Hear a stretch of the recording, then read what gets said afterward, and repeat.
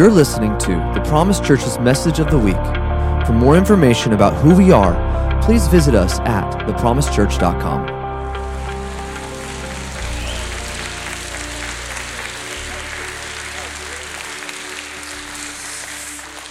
Praise God. I want to start off today by just telling you that I get the wonderful privilege and honor of traveling, going to different churches. And I just want to say, those of you that this is your chosen home church, you have chosen so wisely. I don't see the freedom, the liberty, the activity of the Spirit as vibrant and as evident as I do here in many places. So I want to remind you how blessed you are. This is a very special situation that you find yourself in.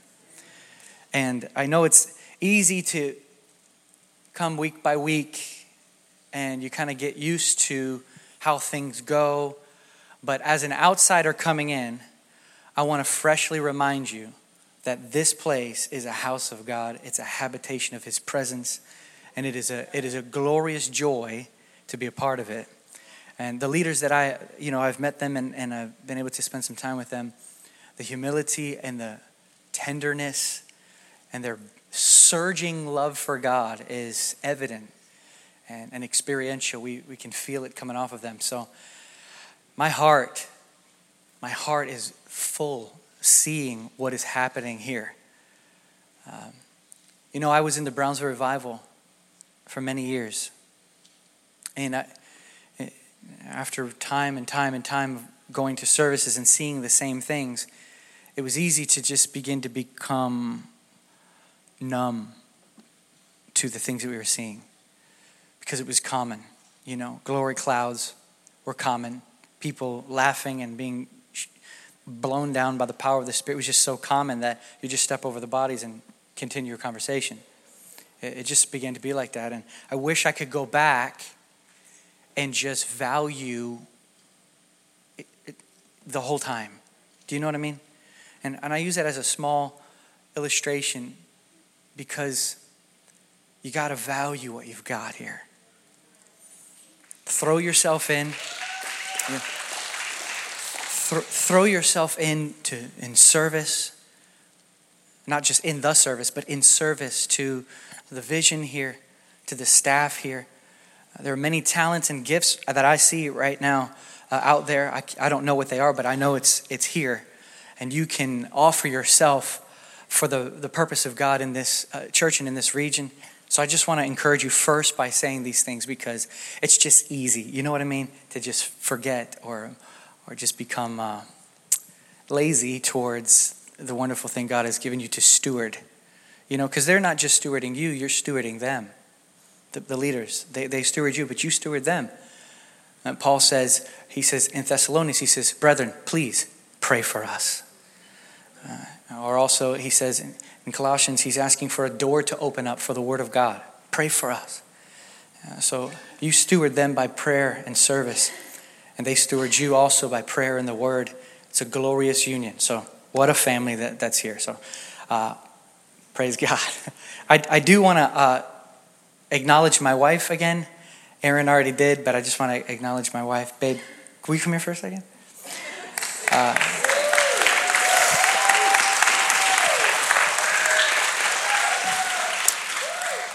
My wife and I met, she was 11 and I was 13. My brother married her sister and we fell in love really young, got saved in Brownsville together. And we've been married now, this will be our 19th year. 18, but we started our 19th year. We had So we know each other really well. We grew up together. It's been a long time. It's been a long time. All this to say, I don't know many people in my life that are as true as my wife. I need her in my life. I tend to float off into space, and she keeps me grounded. I tend to get ethereal. She stays practical. I think, the glory's coming. She says, how are we going to pay the bill? But also, if I think I did amazing on something, I need to ask her because she knows the truth. If I did something. So if she ever tells me you did a great job, I can take it to heart. Man, that must have been really good. So she's my barometer. She checks for predators. She can look around in a room and say, nope, nope, nope. Her discernment is just incredible. She's a gift to my life. But I just wanted to just give her an opportunity just to share with you, just for a minute, anything that's on her heart. So. I can't have a redo of yesterday. I don't even know what happened yesterday. I was a blubbering mess.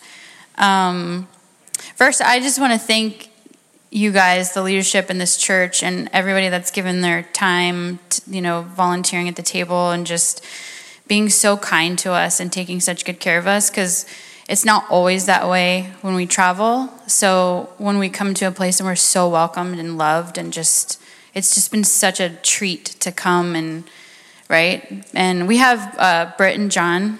This is Sonship International, the four of us.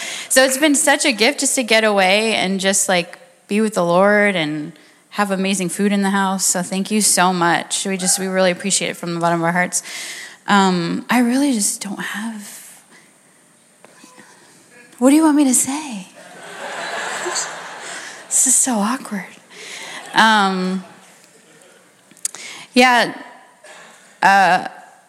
Yesterday I just shared a little bit about my testimony and how I grew up in church and how Sundays were my least favorite days of the week. I didn't grow up in a ministry family. It was just kind of like a Sunday, Wednesday type of family, church going. And just like he mentioned, I knew about God. I could identify, I heard the gospel and I could identify Jesus, but I didn't know him. I hadn't tasted and seen. And so I went through a lot. I really struggled with condemnation. I had come to a point in my life where I had just accepted the fact that I was just made for hell. I was like, I'm not going to make it. I'm never going to see the pearly gates. I'm destined for hell. And I really, in my heart, just was like, that's just it. Because I could never I never felt good enough. I just felt like it was so hard. There was no joy in it. I didn't know the person of Jesus Christ. And years ago, we held a really small women's conference, when we first started ministry. Very small. I don't even know how many people you would say, maybe 25 people came. And Danielle Papavici, very good friends of ours, they're missionaries in Iraq, her husband Dave and their kids. She was one of the speakers, and another friend of ours, Carol Hubing. And I was just going through so much internally, and I felt like such a fraud. And no one knew. I just felt they don't really know the condition of my heart towards the Lord. And we had started ministry, and it was just a really ugly time in my heart. And Danielle got up there, and she was communicating things that I could feel and that I knew was true, but I couldn't articulate myself. And so the whole time during this little conference, there was so much going on inside of me, but you would never tell on the outside. And then when it was over, I got up really early to take Carol to the airport. And before she got out of the car, she said to me, "We got to steward what God is doing in our hearts." And she kissed me on the cheek, gave me a hug, and got out of the car. And I just started driving, and I really started to think about the words she was saying. And I just started to talk to the Lord. And I just started to tell him, okay, so I used to make cakes for just some cash on the side, fondant cakes, that whole thing. Well, what people didn't know is that I used boxed cake mix because it was easy and it was good. And I'm not a baker. I just was I tried to make a cake. Someone thought it was cute, and they're like, well, you make me one, and it turned into this whole thing. But I literally started talking to the Lord, and I was just like, God, I'm a fraud. Like, I'm boxed cake mix. Like, I am not organic, real ingredients. Like, I just was telling him, I feel like such a fake. Like, on the outside, we look like this perfect little ministry family, and I have all this pretty fondant, and nothing looks like it could be artificial. But I'm so fake. Like, I'm just fake, and people think that I'm real. And I just started to tell him what he already knew. And I started to cry. And it was like a normal, like healthy cry, like some tears, And then as I started to allow him to come into my heart, as I just confessed all of this stuff and all of this doubt that I had and unbelief, I started to wail, giving birth, crying, driving down a highway by myself. I could not see. I was like, should I pull over? I'm probably going to die. Like, I didn't know. I had no control over what was happening. I was literally pushing. Like, women who's given birth, you know what I'm talking about. And I'm crying, screaming in the car, and I'm like, I didn't even know what was happening. So I pull in to the driveway. I sit for a while because I'm like, Eric's going to be like, what the heck happened to you? Anyways, long story short, I was supposed to be really busy that day, and it ended up that I was alone in the house, which never happens. My kids were little at that time. And the whole day, I cried, and I felt like someone had died. Like, I felt like I was mourning. And I thought, what is wrong with me? Like, am I depressed? What is going on? I was listening to Jason Upton, that Bethel album. What is it called? The Loft Sessions. Do you remember that one? It had just came out. So whenever I hear any of those songs, it just is like, forget about it. And I'm like, I have those on repeat. And the Lord, it's funny, the Lord put this on my heart to tell, because years ago, when we were dating, there were two people that had spoken things over me. And I did not realize how deep it cut me. And really set the tone for our marriage, because I had so much resentment towards him. And I didn't even realize it was birthed out of what those people said about me, that I started to believe. And the Lord showed me their faces in the room. And he says, I want you to forgive them. And I hadn't thought about them or what they had said, and I don't know how long, but because it hurt, And so I said out loud their names and that I forgive them. And I can't tell you,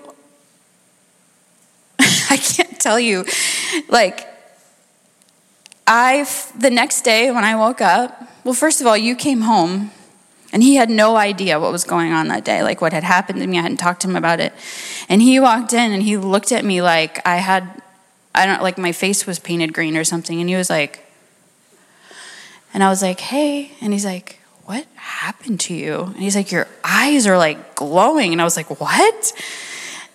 Anyways, the Lord literally raised me from the dead that day.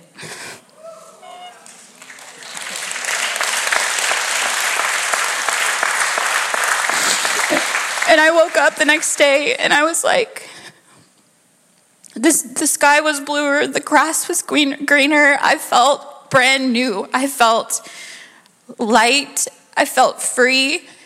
And that was the beginning of the realization that,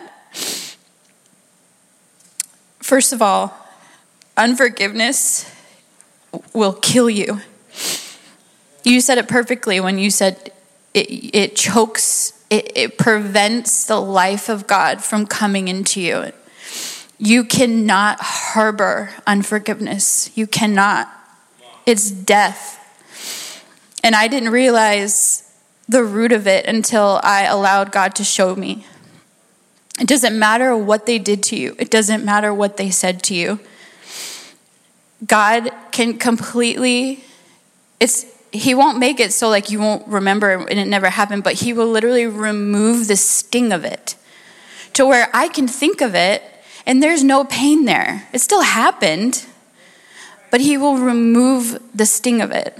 So I just want to encourage you. I know he talked about it already, but just if you're harboring unforgiveness, you have to forgive and you have to let it go and you have to let God fill all those spaces. But anyways, Jesus is real, and he's good. He's not just good, he's amazing, and I encourage you to turn all of your innards towards him.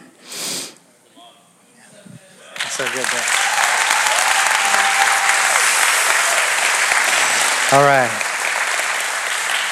So you said, 4 p.m., right? We're good to, okay. No, I won't go that long. I never really do. But let me pray, okay? Father, you know that I'm nothing more than a billion needs for you.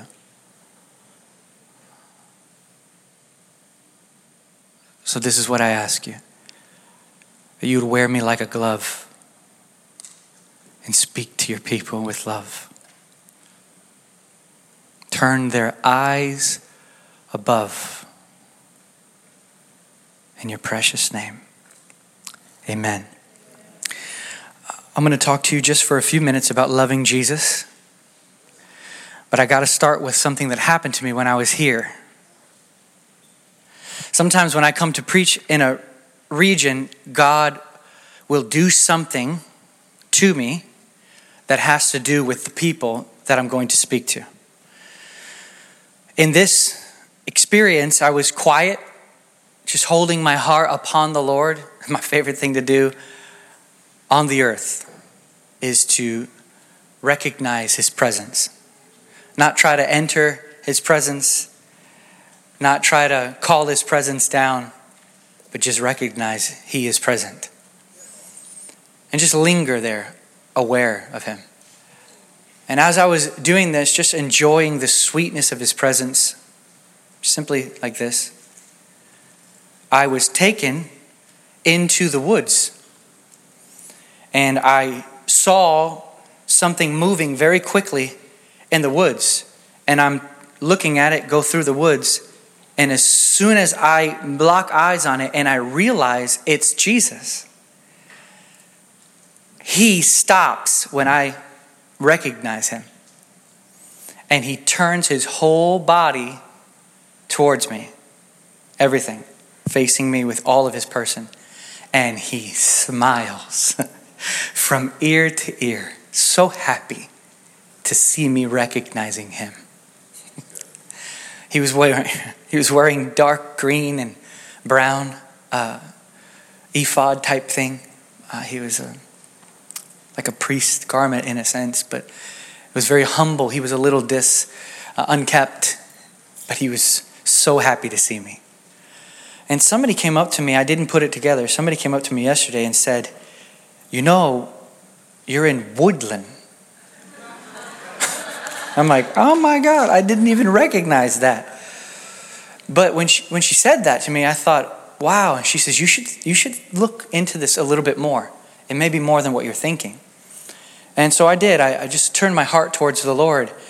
And I feel like what this woman was encouraging me to, and what Jesus was showing me, is that what he wants to do in Woodland is to make a little bit of wrestling to see if they'll turn their attention to him. And then he and they will face one another. And there will be a revelation of Jesus and his delight in them. So, all of this to say, this is loving Jesus. When you love Jesus, you love to look at him. There is nobody who loves their wife and doesn't like to look at her. Love has this attraction to it. And when Jesus turns and gives all of his attention to you and you've given your attention to him, it just shows you that you have all of his attention when he is given attention. So I want you to turn in your Bible to Psalm 145:20. And while you're turning there, I'm going to tell you one more story. Do you guys like stories? I like stories. They really kind of emphasize a point. One of my heroes in the faith came to me in a dream one time. And he asked me, do you want to know the secret? And with me, I know this guy walks with God. And I'm like, yes, I want to know the secret. So he grabs me and he takes me into this closet apart from everybody and he shuts the door. And when he does shut the door, I'm looking at him and I'm leaning in to hear the secret. And he closes his eyes. He does just like this. I'm going to do exactly what he did. He went like this. Jesus, I love you. Jesus, I love you. Jesus, I love you. I really do. He completely forgot about me. He completely forgot about himself. And when I woke up from the dream, I realized he never told me the secret. But I realized he exemplified the secret. The secret wasn't found in words. The secret was found in forgetting everybody else, even himself, and loving Jesus. This is the key. What has God wanted from the very beginning, if not our hearts? The very first commandment, he says, is to love the Lord your God with all your heart, your soul, your strength. He wants every bit of you to love him. That's his desire.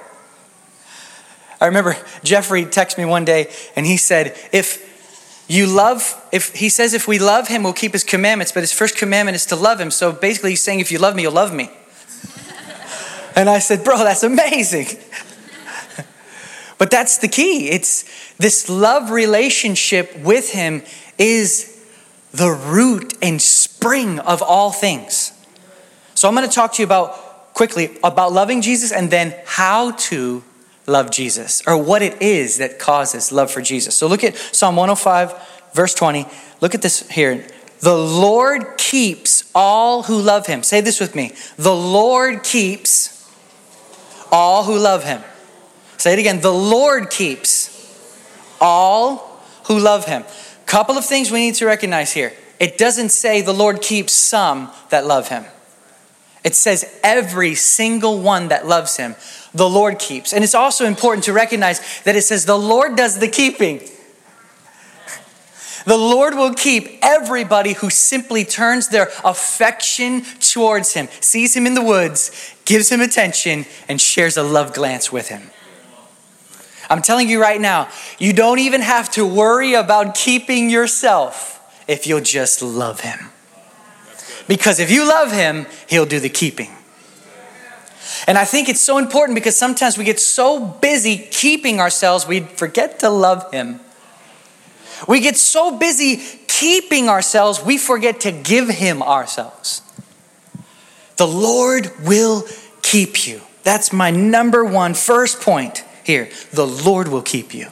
You don't have to worry about not doing this again. Or look at the checklist. Have I done this? Have I done that? Have I done enough? Am I enough? Listen, throw out all the lists and turn your heart towards him. And this in and of itself is enough because the Lord will keep all who love him. Turn over to Romans 8. So point number one was what? The Lord will keep you, right? Look at Romans 8:28. Paul says, we know that God causes all things to work together for good to those who love God. Are you following what he's saying? This changes or should change our whole perspective of life. It should change the way you see your job. It should change the way you see people. It should change everything about your paradigm in life. You say, how? Well, if you believe and you know, as Paul says we do, that if you love him, he turns everything to work in your favor, then even the stuff that doesn't look like it's your favor because of love is for your favor. You say, Eric, I just don't know if you can say that, because I've had some people, do some bad things to me. I tell you this, if you keep your love set upon him, what happens is even the bad stuff you find out was the best stuff for you. How many can say in this room that 2020 was amazing for you? Okay.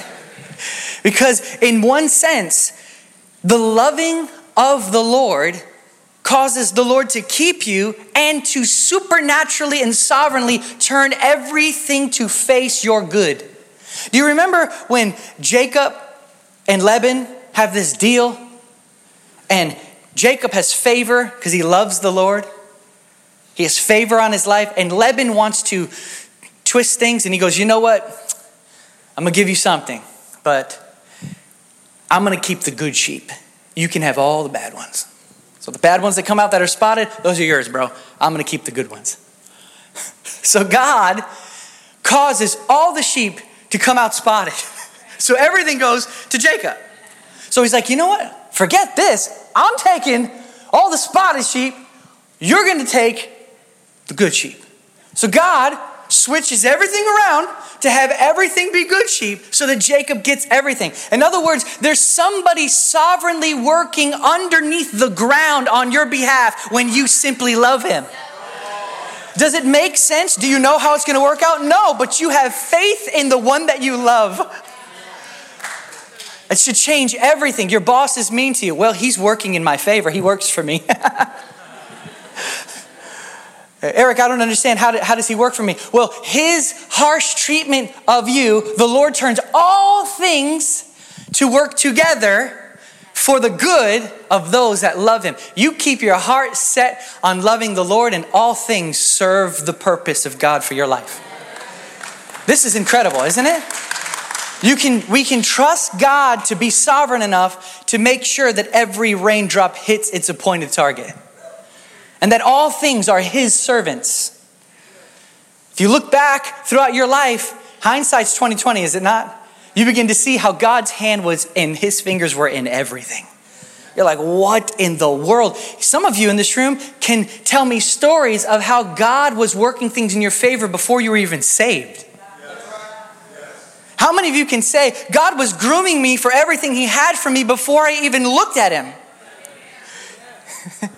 If a husband and wife prepare a baby's room and paint it and get all the stuff in there before the baby's even born, how much more does God create everything in your favor before you're born again?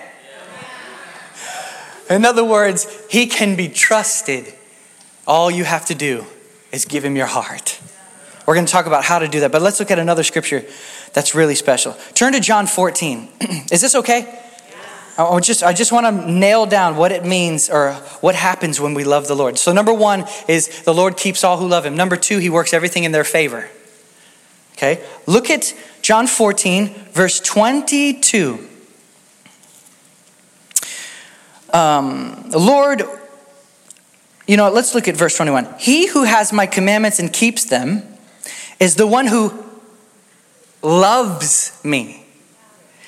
And he who loves me will be loved by my Father, and I will love him and will disclose myself to him. Are you seeing this? You have the promise of Jesus unveiling his person to you if you will just love him. Here's the reason why some people have no revelation of Jesus. They won't give him their affection. But if you'll turn your heart towards him, you see him rustling around in the woods, you recognize it's him, you give him your attention, he turns to you, you have a look of love, and you have a revelation of Jesus. It's the revelation of Jesus by love, and love that causes a revelation of Jesus. How many of you want to know Jesus? Well, I just showed you from the scriptures how you can grow in loving Jesus. It's seeing him again and again. Well, how do I see him again and again? Set your affection again and again and again upon him. You say, Eric, I don't know if I can set my affection. Well, Colossians 3:1 differs with you, just so you know. The scripture actually says, set your affection on things above. Set your affection on things above, not on the things that are below. So let's look at another one. Let's turn over to Song of Solomon 8:6. Let's look at how powerful love is. Song of Solomon 8:6 says this: put me like a seal over your heart. That's love.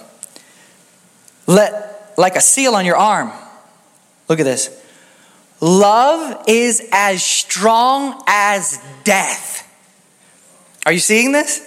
So the reason why Jesus wants you to love him is because he doesn't want to lose you. See, if you know anything about your resolve only dissolves. Do you notice that? Did you hear what I just said? Your resolve always dissolves. You know you're growing in dependency when you realize that even your decision isn't very strong enough. You need Jesus. Love, heart affection is as strong as death. He wants a bond unbreakable. I believe Jesus' connection with his Father while he was on the earth was love connection. They loved one another. Jesus refused to act without him. He refused to act without him. It was a love-centered, love obsession between the Son and the Father. The Father loves the Son. It's this love union that takes place in an affectionate exchange. It's as strong as death. Look at another one here. Look at 1 Corinthians 16:22. This is pretty strong, but it's important to see that all this plays together. 1 Corinthians 16:22.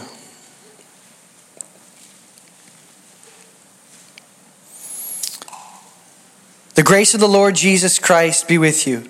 My love be with you all in Jesus Christ. Look at verse 22. If anyone does not love the Lord, he is to be accursed. Do you see this? Why is he talking so strongly? He's trying to show you that there is ulterior motives that can slip in. And if love is not the root, then you're on the wrong track. If love is not the anchor of your relationship with God, then you've got some manipulation going on. There's something else that you want. And so he's saying that lifestyle of wanting the things of God without giving God your heart is manipulation. It's witchcraft.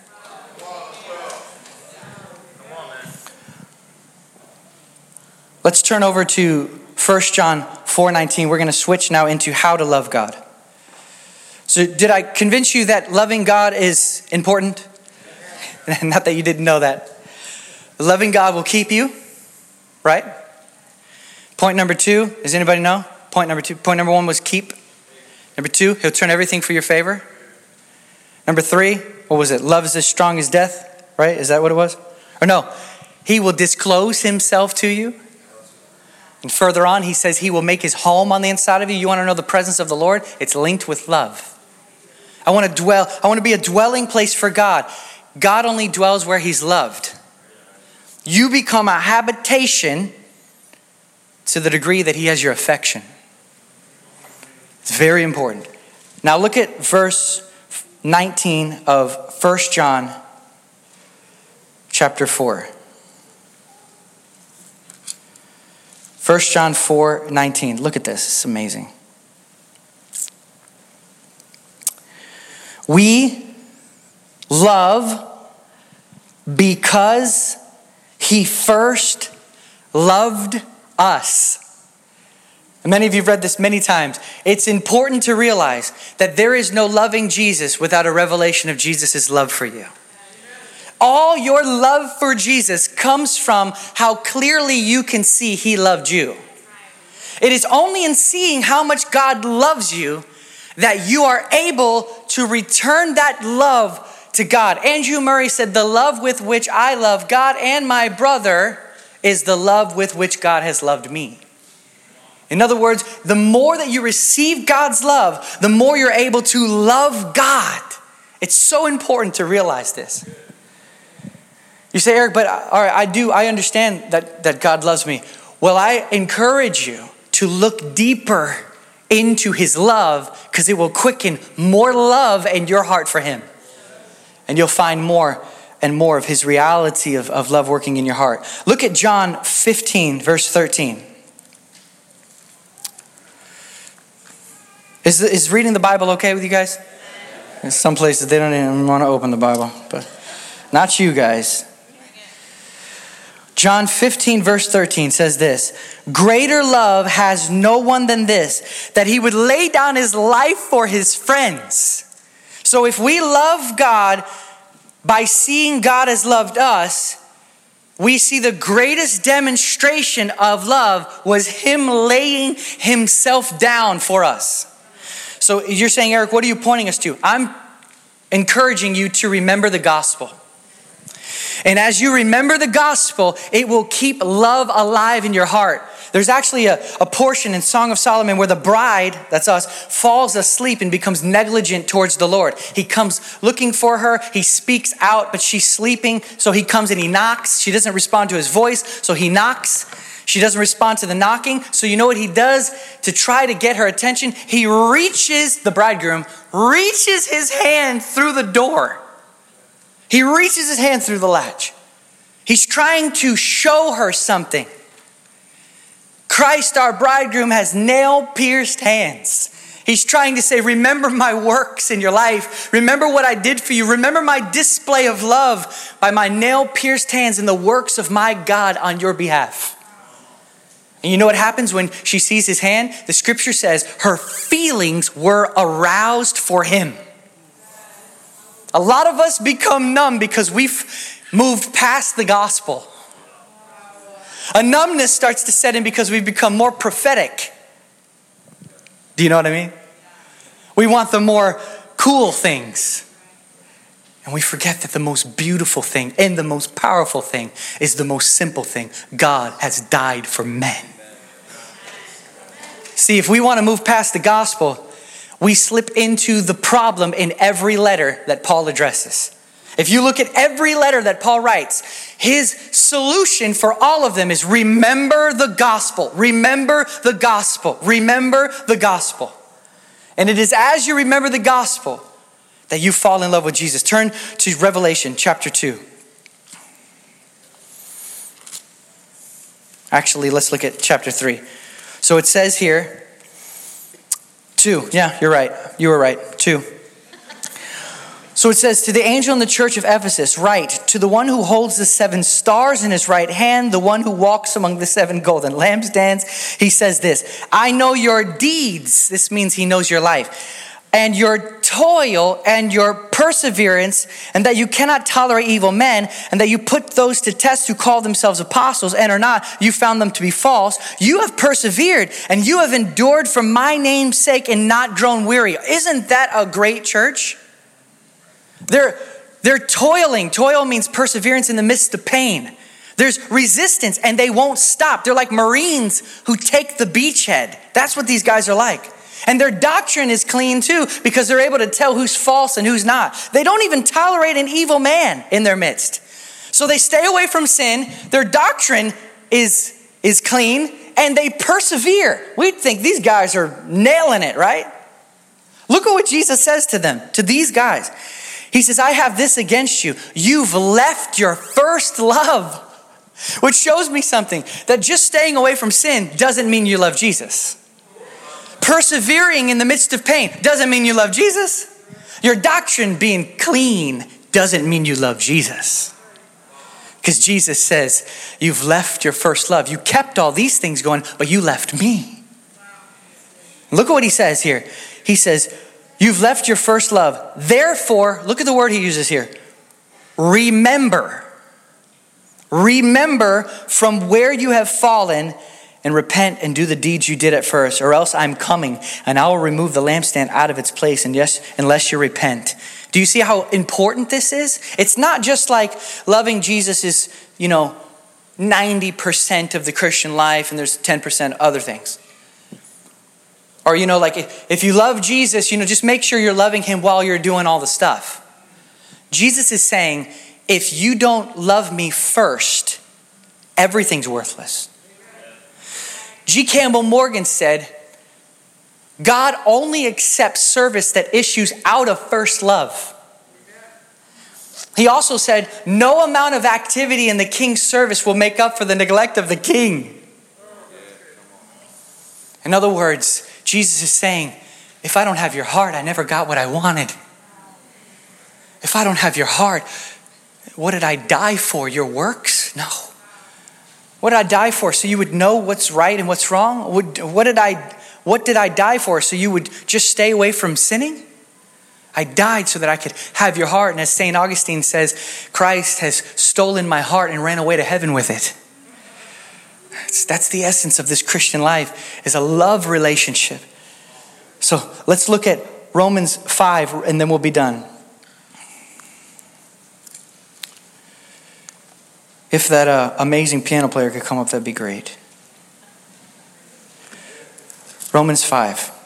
I'm going to read this to you, and I'm asking you to hear this and put your faith in the words I'm saying.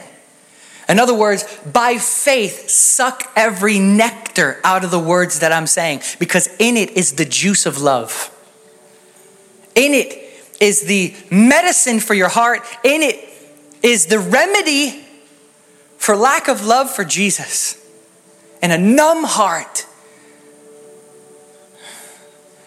Maybe you used to be in worship and they would say something like you're worthy of it all, and your heart would just go up and be like, yeah, you are.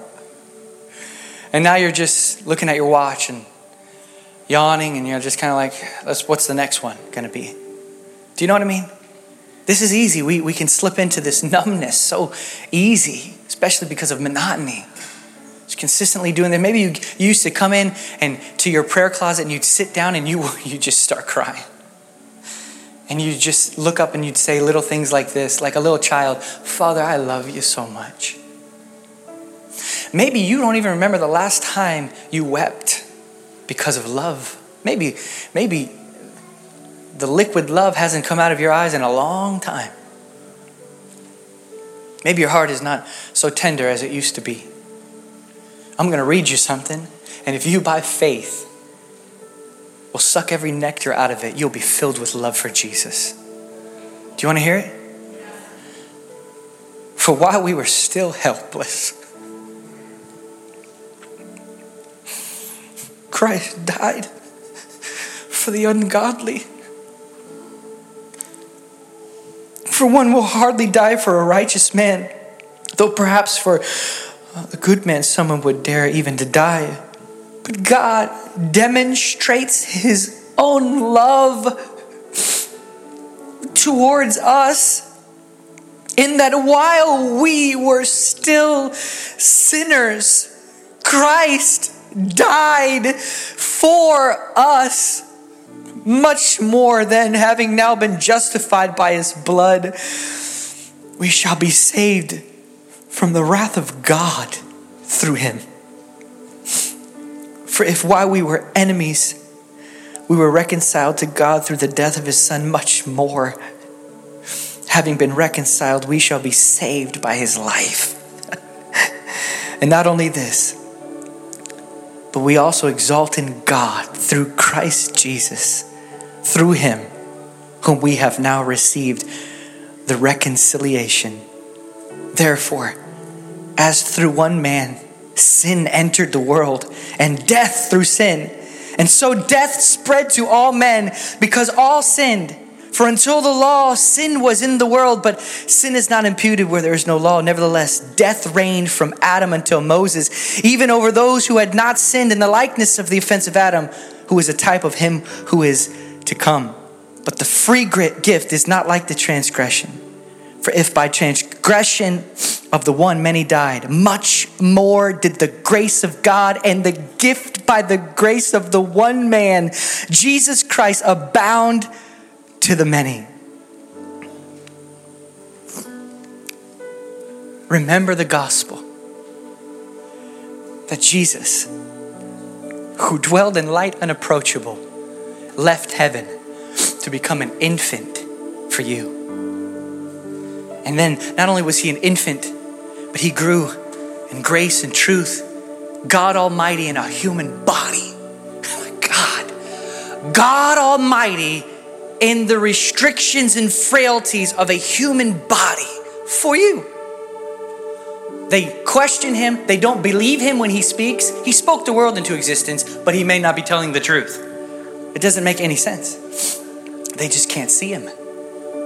But there was a woman who saw him, and she recognized him. Everybody else is looking at him. Could he be the Son of God? Could he not? As soon as she sees him, she throws herself at his feet, and she stopped and staring and fixed upon him. This is Mary of Bethany, taken with him. She's saying, they may not recognize you, but I do. So I bring all this to remind you that his love is unmatched. Maybe somebody else has your affection right now, your attention right now. I want to ask you, did they bleed for you? Maybe something else, some other thing has more of your heart's affection and desire than Jesus Christ. I want to ask you, did it resurrect from the dead for you? It did not. There is no man, there is no woman on the planet that comes close to the love that Jesus Christ has for you. If everybody could stand to their feet, I love that.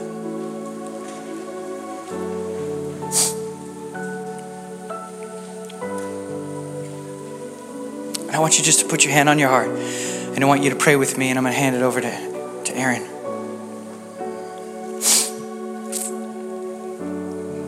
But I want you to pray this with me. Say, Jesus, I ask you that you would open my eyes to see your love and to believe the cross, and send the Spirit into my heart and shed abroad the love of God. I ask you to help me to live remembering the gospel,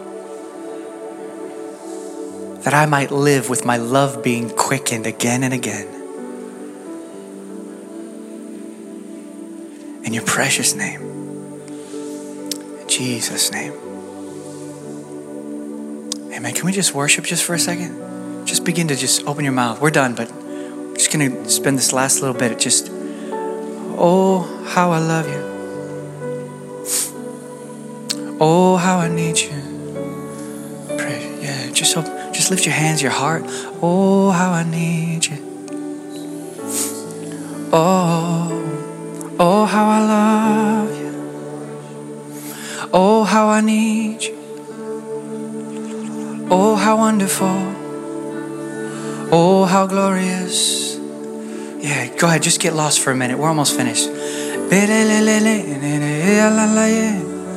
Oh,